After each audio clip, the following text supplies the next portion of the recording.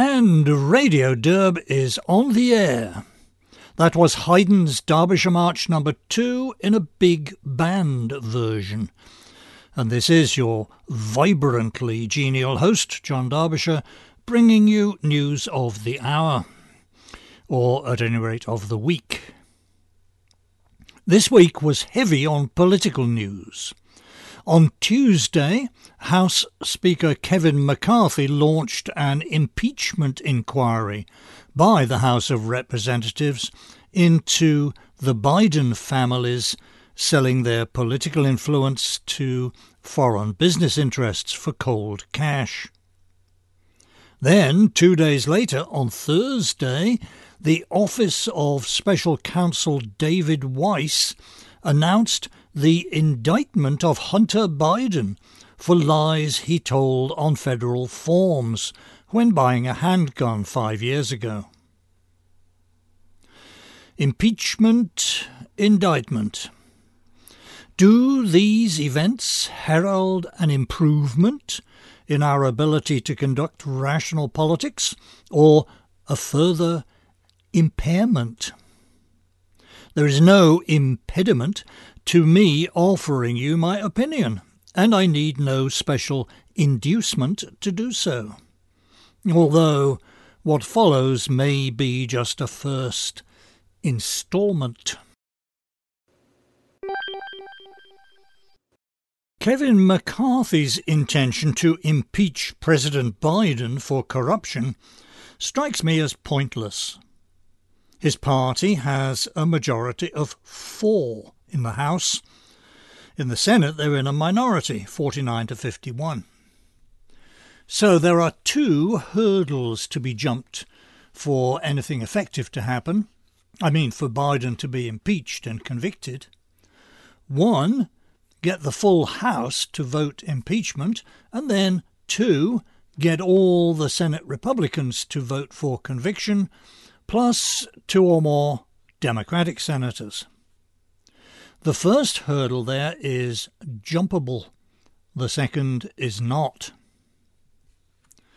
And what is a House impeachment inquiry going to inquire about that isn't already being inquired about by A, Representative James Comer's Oversight Committee, and B, Representative Jim Jordan's Judiciary Committee? So I think this comes under the heading gesture politics. Even if you allow that the Biden family is a nest of crooks, which I certainly do allow, there are better things to impeach the president for. Most obviously, and of much greater benefit to the national welfare, he could be impeached for violating his oath of office by failing to ensure that the people's laws on immigration and settlement are faithfully executed. That's why you're called Chief Executive, Joe. Peter Brimelow made the case for that on Wednesday.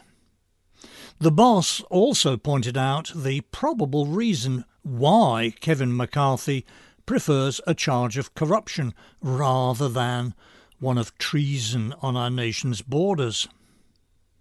McCarthy is a rhino, a uni-party shill, taking his instructions from the cheap Labour lobbies who still own most of the congressional GOP. In last week's podcast, under the inspiration of political scientist Francis Fukuyama, I commented on the accelerating failure of Congress to do the job assigned to it by our Constitution. Congress has always been an arena for political games, of course, but it has serious constitutional obligations to fulfil. Obligations that should, at least some of the time, and preferably most of the time, put the national interest ahead of petty political triumphs. One index of this accelerating congressional failure has been presidential impeachments. There have been 4 in our nation's history. Of Andrew Johnson in 1868, Bill Clinton in 1998, Donald Trump in 2020, and Donald Trump again in 2021. The gaps between those presidential impeachments were, in years, 130, 22, and 1. Accelerating? Oh yeah. If the Congress critters have their way, presidential impeachment will soon be a weekly event. If the impeachment inquiry is fake, the indictment of Hunter Biden is even faker. The bringer of this indictment is Special Counsel David Weiss, a glove puppet for People's Commissar Merrick Garland. As my Friday New York Post points out under the memorable headline, "Junkie liar charged with 3 felonies," quote, "That's one of about a dozen crimes that Hunter Biden's committed, and ironically, that's the one crime that he committed that you cannot tie Joe Biden to." End quote. I should note that, number one, the Post was quoting House Oversight Committee Chairman James Comer there, and number two, that the headline I gave you there is from the print edition of the newspaper, which is targeted at New Yorkers. The online headline, aimed at a wider readership, is more genteel. Quote, "Hunter Biden indicted over lies about drug addiction while buying gun." Let me tell yous, these New York journalists know their business. The Post has another good quote on this from Representative Matt Gaetz of Florida. Quote, "Getting Hunter on the gun charge is like getting Jeffrey Dahmer on littering." End quote. So, bottom line on this impeachment and this indictment. Fake and fake. Fake, fake, fake, fake.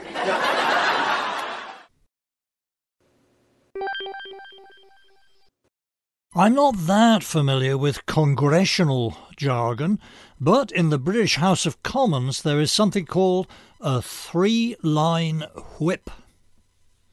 Here's a definition from the online Cambridge Dictionary. Quote, "In the UK, a 3-line whip is an instruction given to members of Parliament by the leaders of their party, telling them they must vote in the way that the party wants them to on a particular subject." End quote. One of the reactions to Kevin McCarthy's announcement of an impeachment inquiry came out of the White House counsel's office Wednesday morning as a memo. It was actually headed "Memo to Editorial Leadership at U.S. News Media Organizations." To this old parliamentary junkie, the memo looks very much like a 3-line whip from the ruling class to their followers in the media. The sender's name on the memo is Ian Sams, Special Assistant to the President and Senior Advisor and Spokesman for White House Counsel's Office.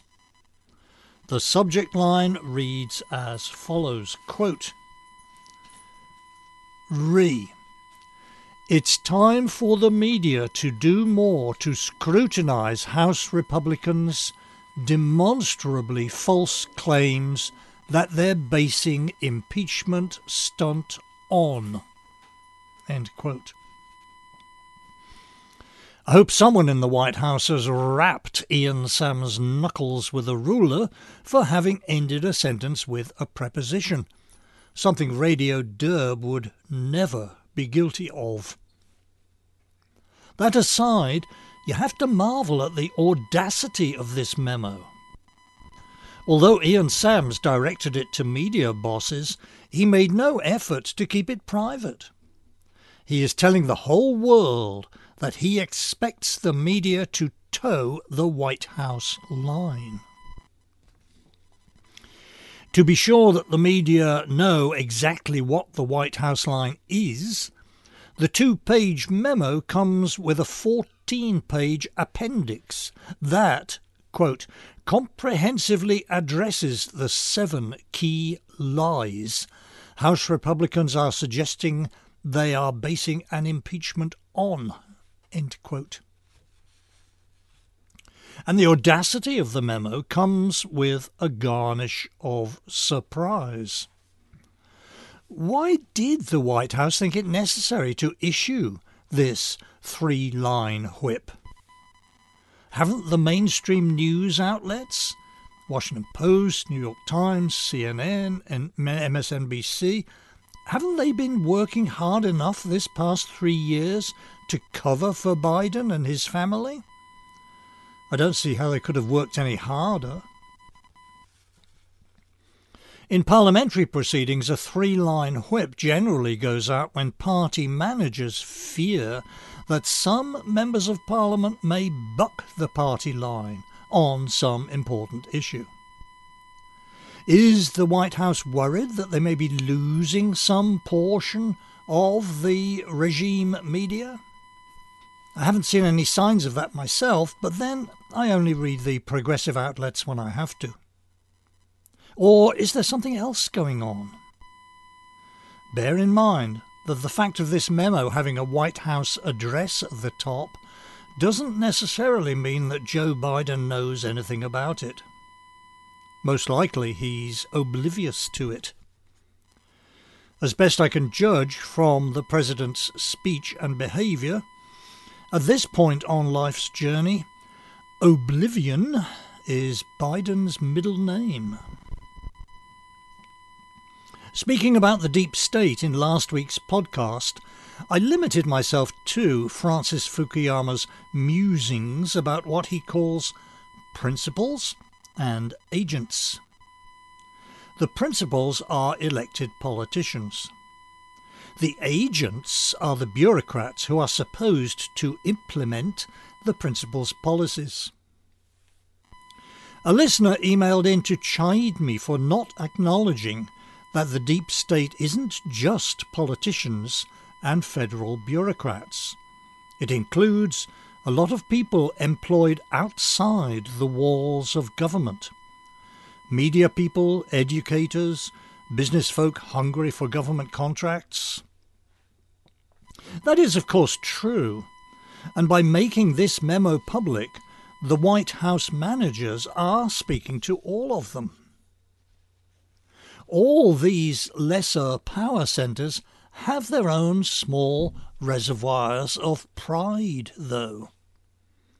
To be told so blatantly and openly that they must toe the line, they must continue to declare Joe Biden is innocent of all charges, that will raise some hackles.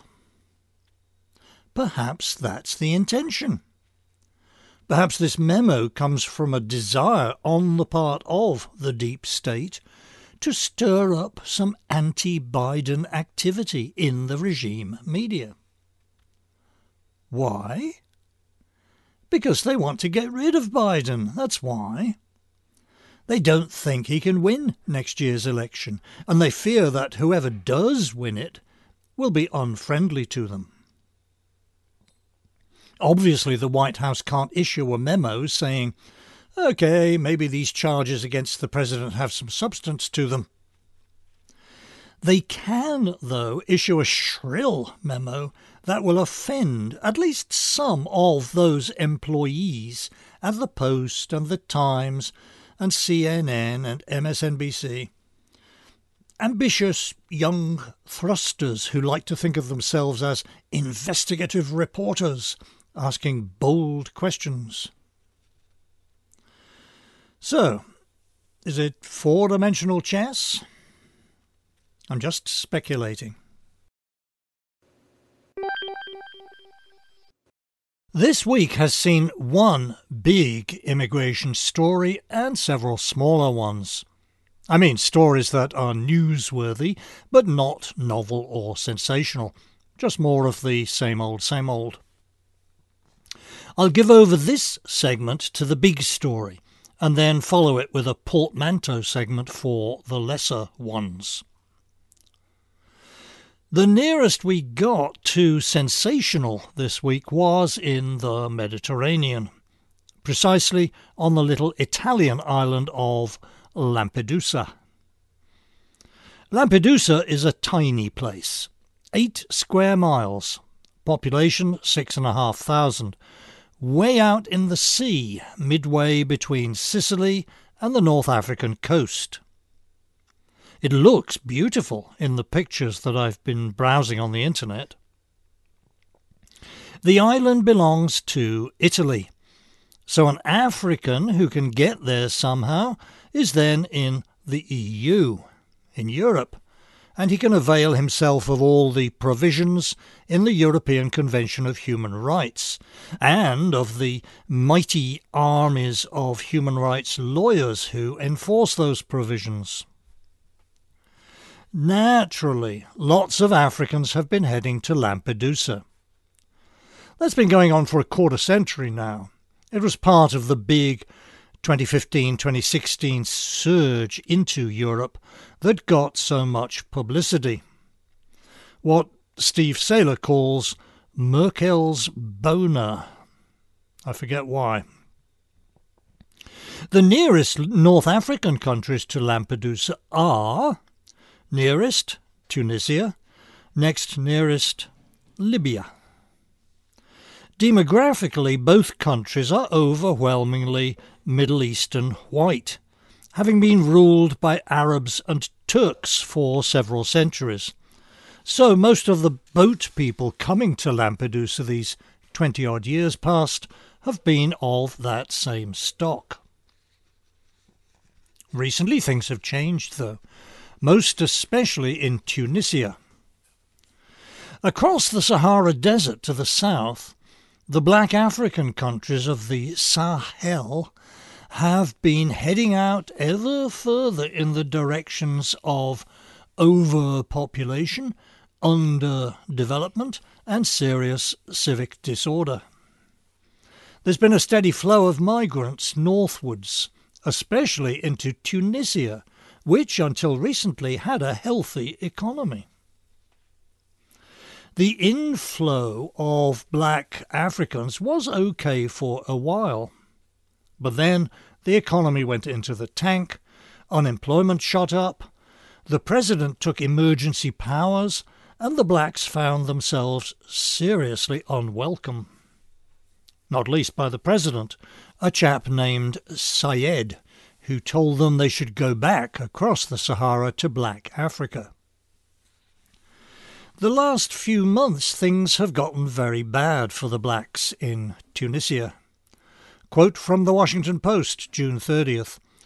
According to more than 25 Washington Post interviews with victims, aid groups and activists, black Africans have been assaulted, robbed, spit on, raped, stabbed and dragged through the streets.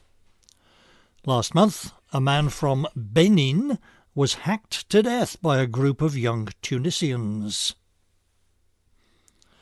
So, of course, the blacks are all heading to Europe, i.e. to Lampedusa.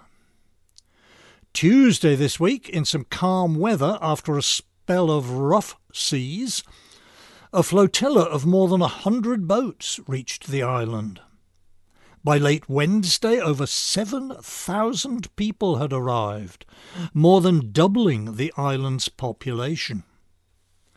To judge from the news pictures, practically all of the 7,000 are young men of military age. This is a big embarrassment for Italy's Prime Minister, Giorgia Meloni, who was elected to that office a year ago on a platform of curbing illegal immigration, and who has been leading a combined EU effort to bribe Tunisia and other North African countries to curtail people smuggling. As I record here, the Italians are moving illegals from Lampedusa to Sicily and the Italian mainland as fast as they can, with a honcho from the United Nations Refugee Agency urging other European countries to help. Willingness on the part of European nations to do so is variable. Those nations of Eastern Europe that used to be Soviet satellites are the most resolute in policing and defending their borders, sometimes in defiance of EU edicts. At the other extreme is Britain, which shows neither the inclination nor the ability to defend her borders. Germany this week, perhaps trending in the East European direction, pulled out of a multinational program to take illegals from frontline countries like Italy and Greece. In France, on the other hand, President Macron is mumbling about a vague new scheme to get all EU members helping to solve the crisis. In the meantime, he continues to do as little as he can to stop the flow from France to Britain across the English Channel. So, probably most of these Africans from Tunisia will end up in the UK after passing first through Italy and France. The overall picture here brings irresistibly to mind Jean Raspail's novel The Camp of the Saints, published 50 years ago this year and available for purchase from the vdare.com bookstore. Raspail drew a convincing picture of the incoming hordes, although he had them originating in India, not Africa. But the thing I remember most vividly from the book is the cowardice and helplessness of the Europeans. Their utter inability to grasp what was happening or to resist it, as their lands, the lands of their ancestors, were overrun. Will there still be a place we can recognise as Europe another 50 years from now?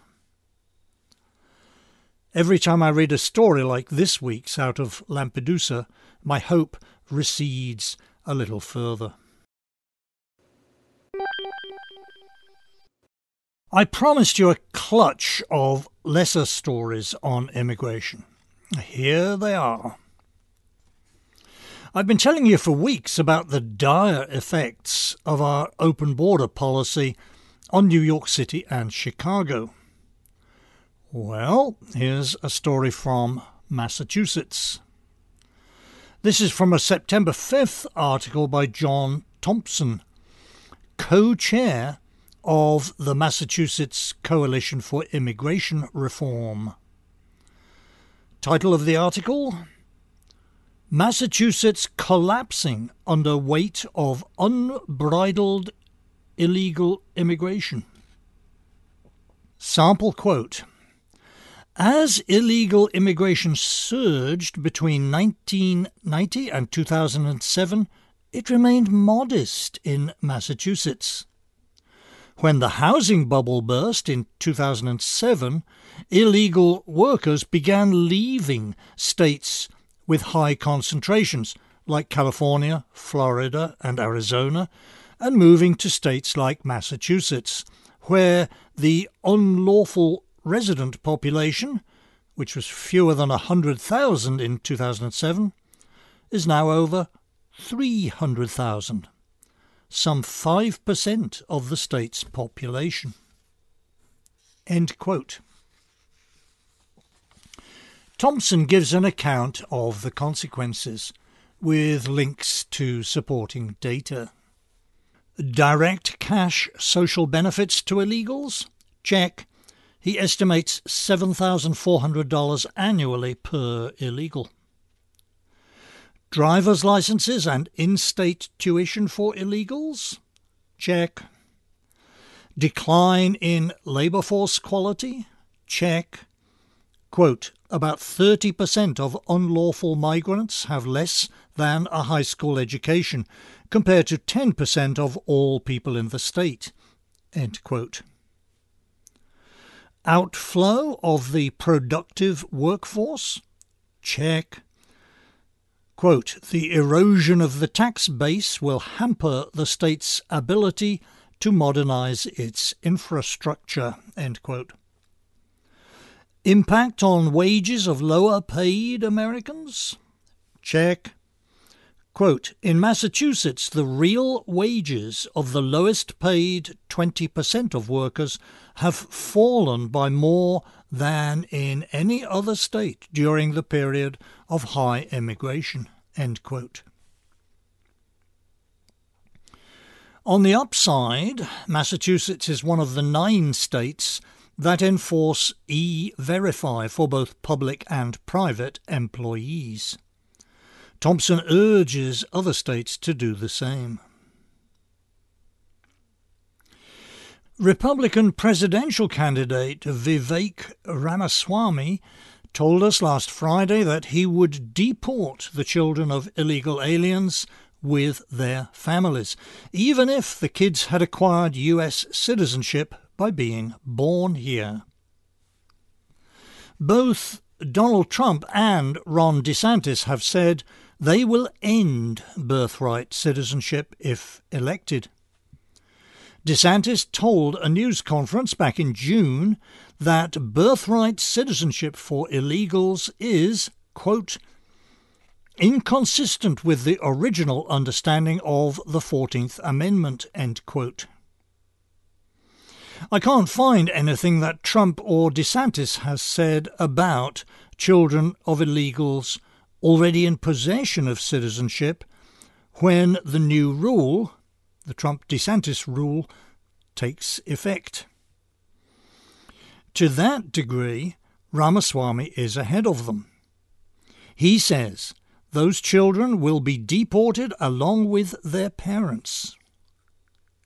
Okay, but will they keep their citizenship? How retroactive will the new ruling be? What about an adult person who acquired birthright citizenship via illegal alien parents, but whose parents have since become legal citizens somehow? Hey, I was an illegal alien here from 1972 to 1978. What if I had engendered a child?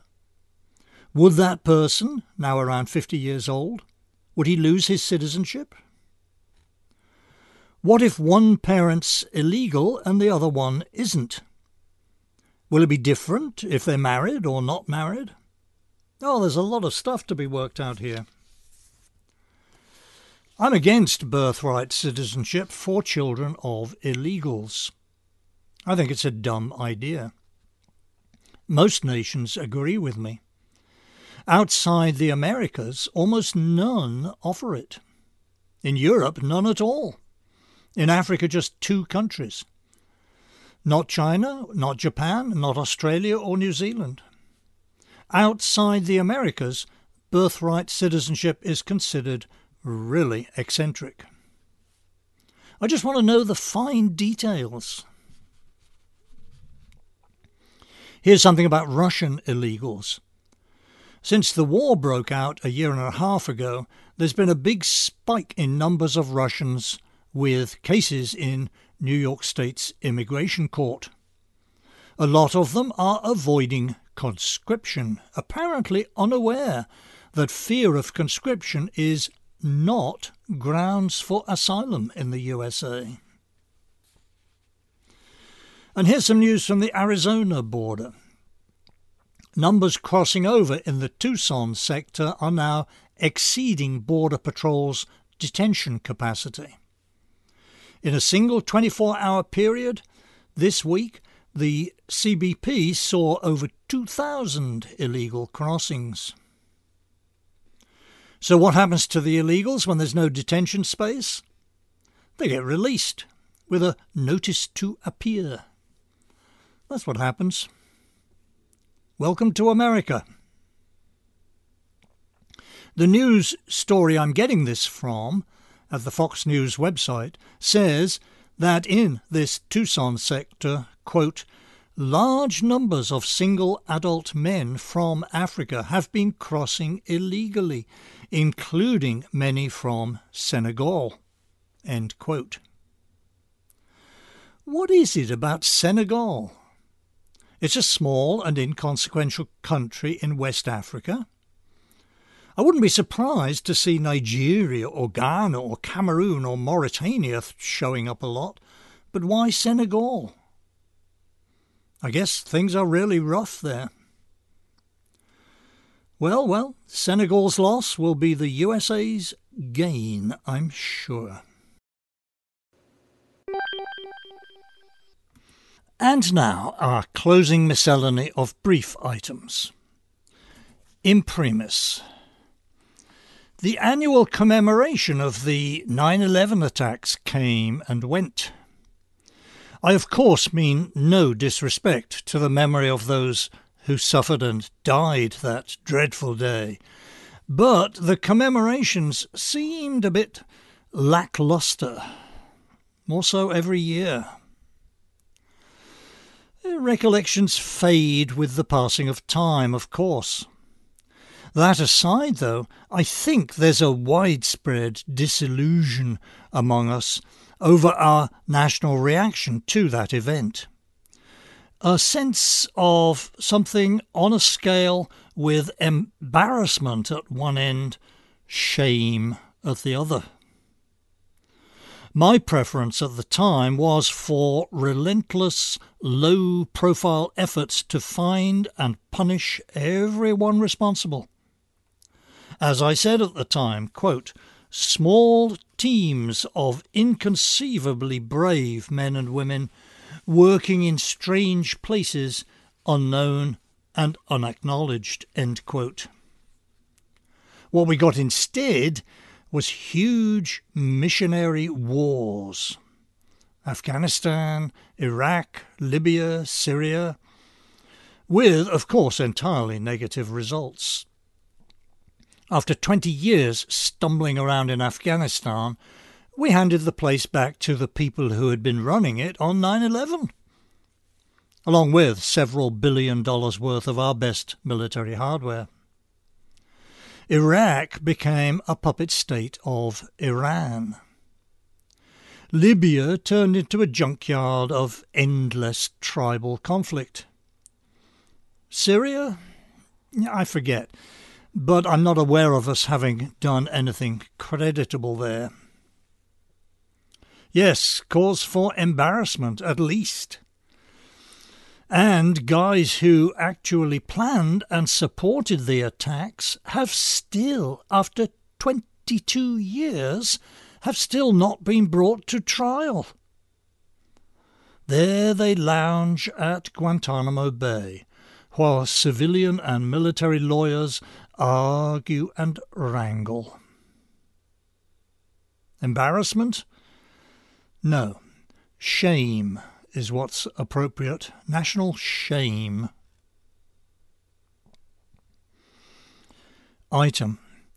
The case that Ed West has made, the case that Britain is now just a cultural outpost of the USA, keeps getting reaffirmed.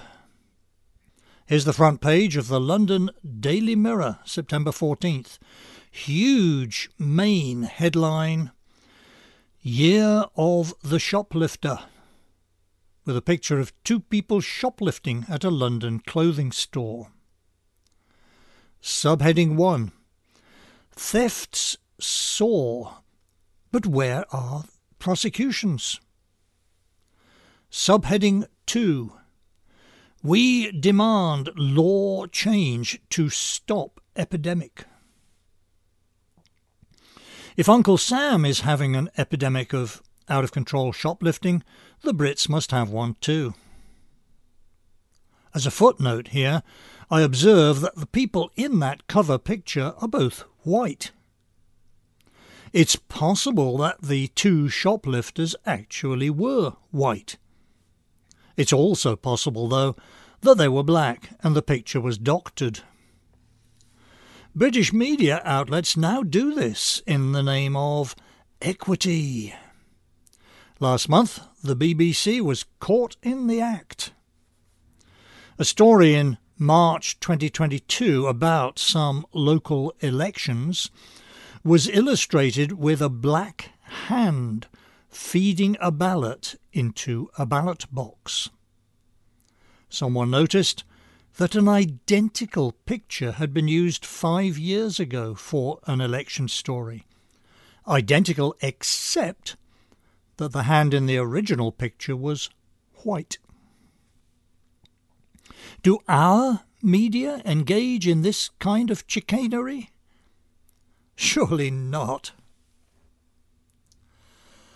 Item. Also from Shakespeare's Islands. The London Daily Telegraph reported September 3rd that the Church of England is dying on its feet. Attendance at services has been declining for at least 30 years, from over 1 million in 1995 to just 500,000 today. This is, of course, a religious instance of go woke, go broke. The Anglican clergy have succumbed to the social justice gospel, while their congregants have remained mostly conservative, middle class and white. To me, it's a mild peripheral loss. The schools I attended from ages 5 to 18 all had a daily service, a hymn, a Bible reading and prayers. I know my Bible decently well. I can sing my way through hymns ancient and modern, and I am fairly well acquainted with the Anglican liturgy. I'm happy attending a different church now, but I can't help missing the flavour of Anglicanism. The late Roger Scruton caught that flavour nicely in a book he wrote with the title Our Church, A Personal History of the Church of England. I reviewed that book for the American Spectator back in 2013. The review is archived at my personal website. You're welcome. Item. Back in the USA, Mitt Romney has announced that he won't be running for re-election to the Senate in 2024. Quote from his announcement. At the end of another term, I would be in my mid-80s. Frankly, it's time for a new generation of leaders. They're the ones that need to make the decisions that will shape the world they will be living in. End quote. I know, Romney's not on our side. I have scoffed at him as a, quote, milquetoast gentry Republican, end quote. He's a never-Trumper. He voted twice to impeach. When I tackled him on immigration once at a National Review show and tell before the 2012 election, it turned out he had never given the subject a moment's thought. I'll have to read up on that, he said lamely, or something along those lines. All that said, though, he's a decent man, a law-abiding family man, a patriot by his own lights, who seems to have gotten through 25 years in public life without doing anything to be ashamed of. Good luck, Mitt. I'm sorry I cornered you on a subject you knew nothing about. Enjoy retirement in, I guess, Utah. That's all, ladies and gentlemen. Thank you for your time and attention. Today, I notice, is the first day of Hispanic Heritage Month. So get into the spirit of the thing and head down to Taco Bell first chance you get. Buen provecho. For sign-off, something a bit eccentric. Yes, I lapse into eccentricity now and then. Forgive me. This follows a small social gathering a few days ago when the question went round the table, what's your favourite movie ending?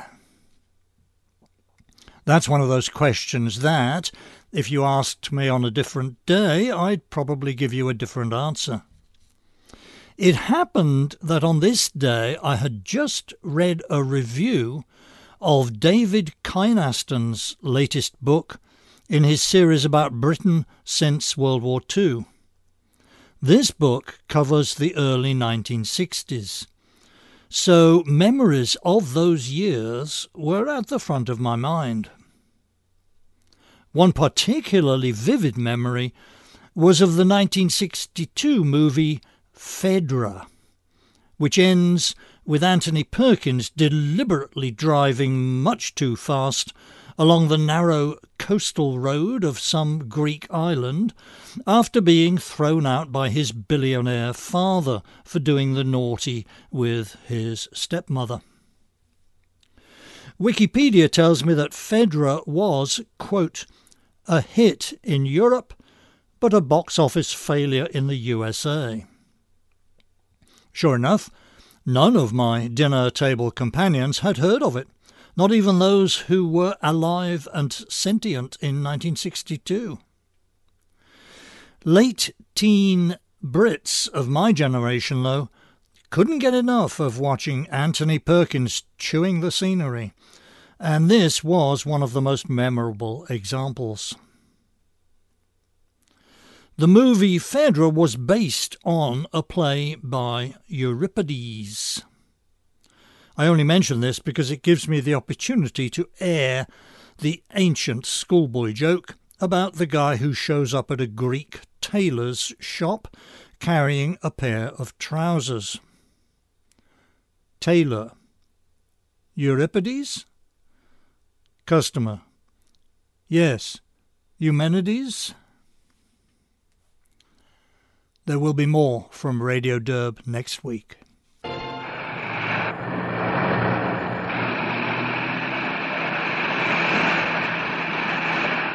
girl, go. That's my girl. You do what I say, don't you? You want a little music? Sure you do. A little banishment music, Professor? Hey, girl, nothing but the best for us. Escorted out by Bach. Oh, John Sebastian in person.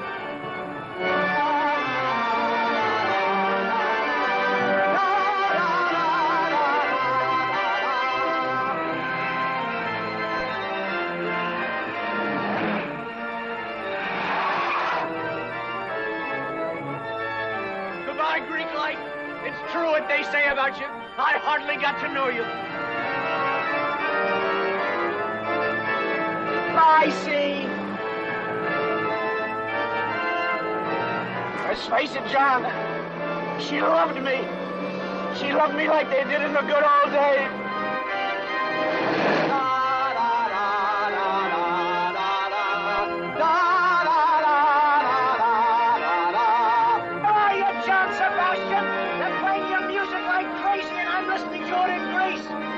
What are you doing here, old John? Why aren't you home minding the children? I at least had some business in Greece. I had a father to kill, didn't we, Fedra?